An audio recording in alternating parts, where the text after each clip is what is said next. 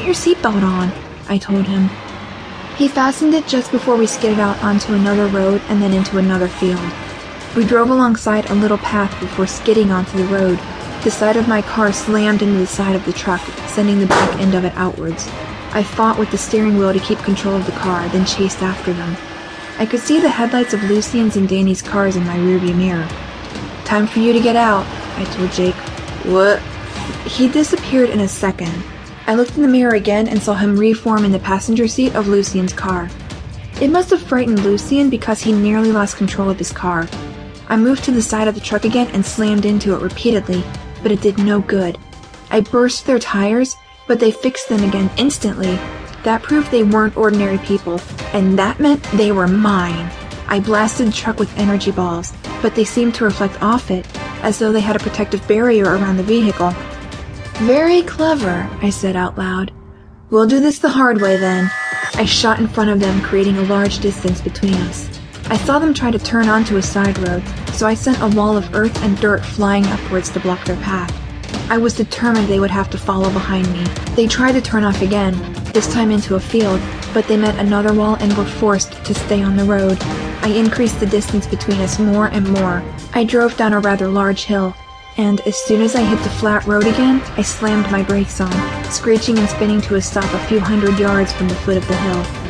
I got out of the car and walked a few steps towards the hill again, and then stopped and waited. I waited for what seemed like hours, but couldn't have been more than a minute. I saw the headlights of the truck appear at the top of the hill and watched as it descended. The guys' cars weren't far behind. When the driver saw me, he increased his speed, but I didn't move an inch.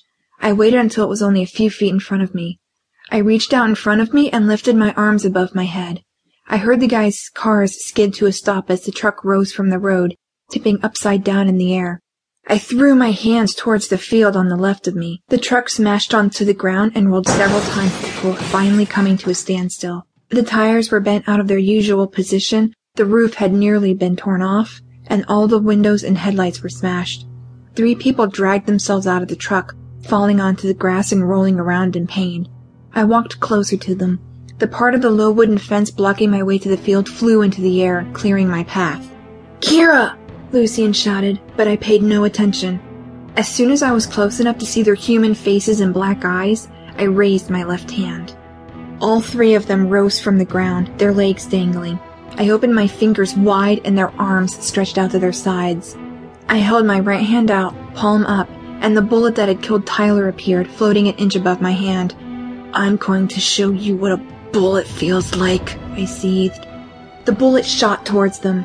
It ripped through them all, in no particular order, over and over again, and as easily and quickly as a hot knife cuts through butter, shredding their clothing.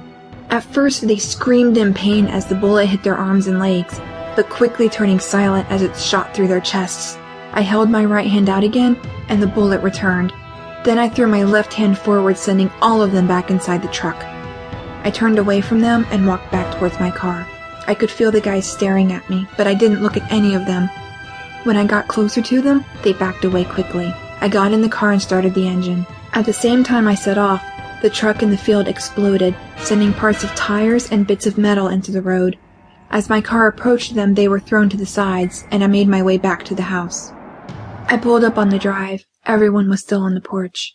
As I walked up the steps, I saw Sophia had moved so that Tyler's head was resting on her knees and she was facing his feet. Someone had closed his eyes now, and she was stroking his face. A few minutes later, Lucian and the others pulled up and joined us on the porch. I looked around at everyone. All of them in tears? I couldn't stand to see them like that.